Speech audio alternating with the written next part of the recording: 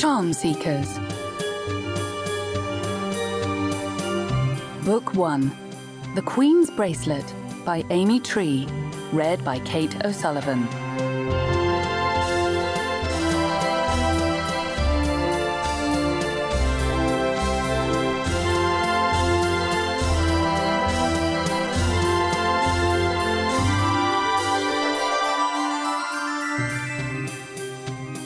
The 13 Charms of Charisma. When Charm became Queen of Charisma, the wise and beautiful silversmith made her a precious gift. It was a bracelet. On it were fastened 13 silver amulets, which the silversmith called charms, in honor of the new queen. It was part of Charisma law. Whenever there was a new ruler, the silversmith made a special gift to help them care for the world they had inherited.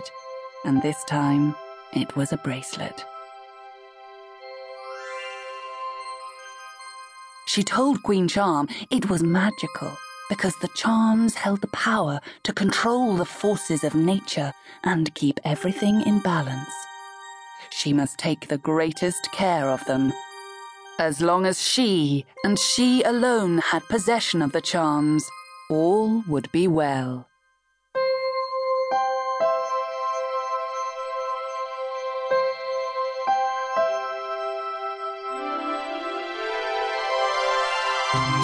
Chapter 1.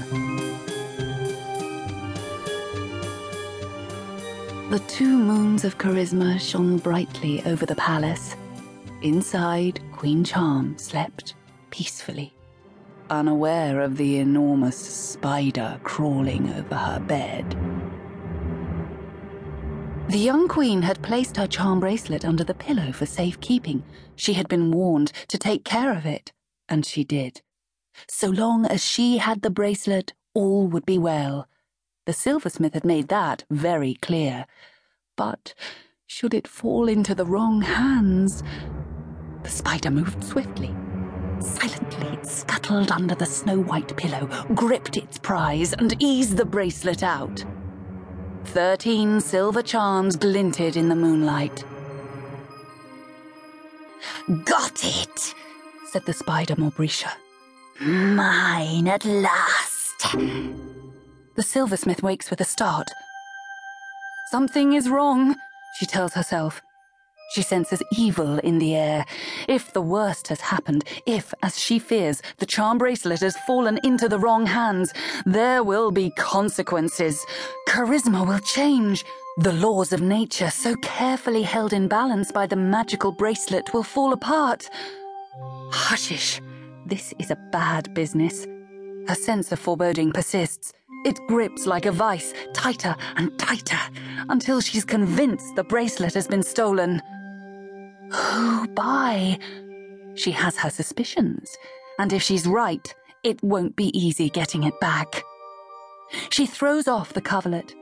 Her gossamer robe shimmers like a shower of stars as she crosses the room to sit at her dressing table. A look of anxiety clouds her face. She brushes her hair vigorously as if to rid herself of these terrible thoughts. She will go to the palace first thing in the morning to see Charm. But first, she must find someone to help look for what is lost. A seeker, who will search far and wide, one who will care enough to carry out this quest and not give up no matter what dangers lie ahead. She rises and goes to the window, flings it wide to breathe the chill night air. She gazes in wonder at the 2 moons casting their silvery blue light. There's such a strange aura about them tonight.